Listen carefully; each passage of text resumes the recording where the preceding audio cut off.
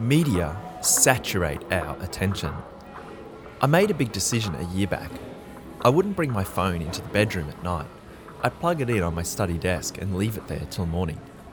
The idea was that I'd get more sleep, rather than just lying in the dark, scrolling deep into the night. So now, the last thing I do before going to bed is stand at my study desk, in the dark, scrolling through Twitter or Instagram, catching a few last glances at the endless feed of stimulation. The first thing I do when I wake up in the morning is head to my desk, unplug the phone and check things, all the things that happened while I was asleep. There's a tendency to think that we just started doing this with the smartphone. Well, sort of.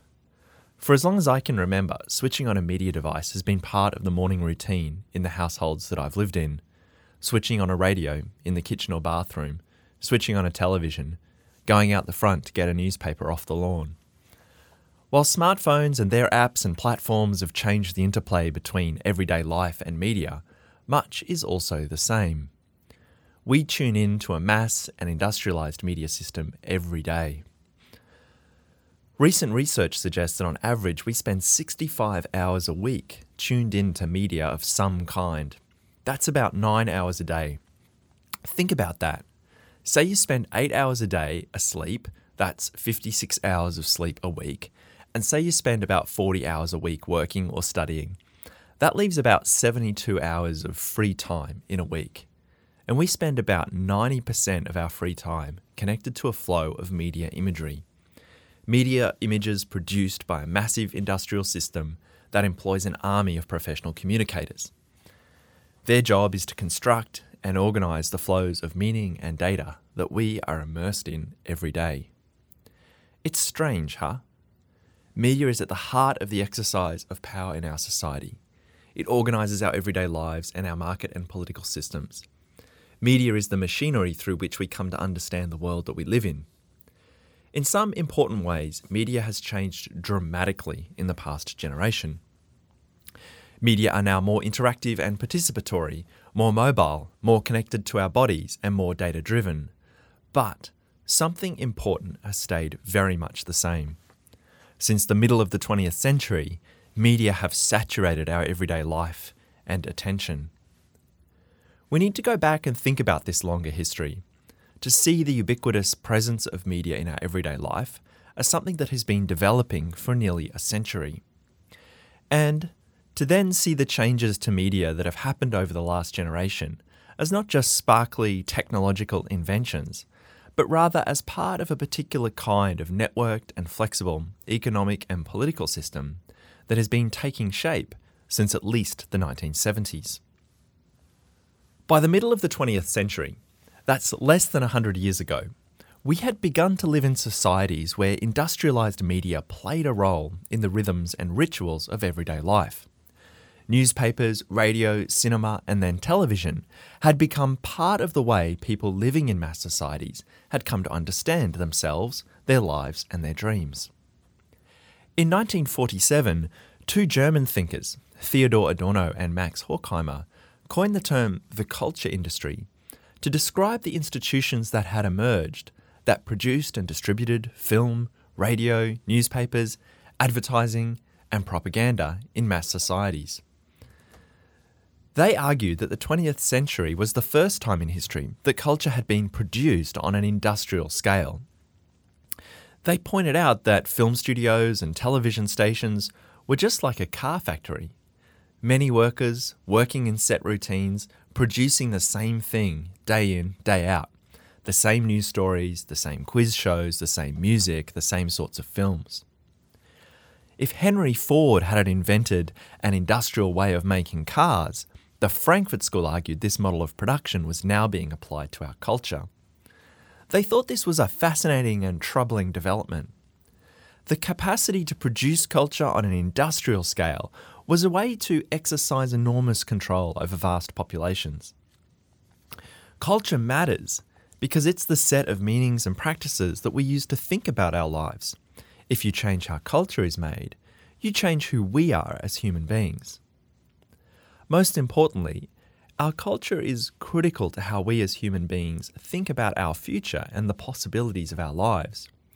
Human progress, our ability to respond to complex problems, depends to a large degree on the kind of culture that we have. There were, of course, many thinkers through this period in the middle of the 20th century who were trying to make sense of societies where media was becoming central to the formation of identities, the rituals of everyday life, and the functioning of market and political systems. Walter and John Dewey had famous debates about the role of mass media in forming public opinion in democratic societies. Stanley Cohen offered a famous formula for the agenda-setting function of the mass media. The media may not be successful much of the time in telling people what to think, but it is stunningly successful in telling them what to think about.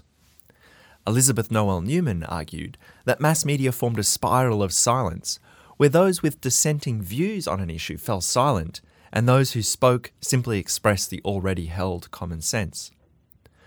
George Gerbner developed the idea of cultivation to describe the way that television subtly shapes our view of reality. Over time, we are enculturated into the reality we see via the screen of the television. What these thinkers in the mid-20th century shared in common was an appreciation of the capacity of media to saturate the everyday experience of mass populations. In mass societies, people were increasingly immersed in homogenized flows of content. In the middle of the 20th century, this was entirely new. The media-saturated society you live in today first takes shape in the middle of that century. You probably never go more than an hour or more without coming into contact with images or sounds produced and distributed by industrialized mass media. What a strange achievement this is, to have a society so comprehensively plugged into this machinery.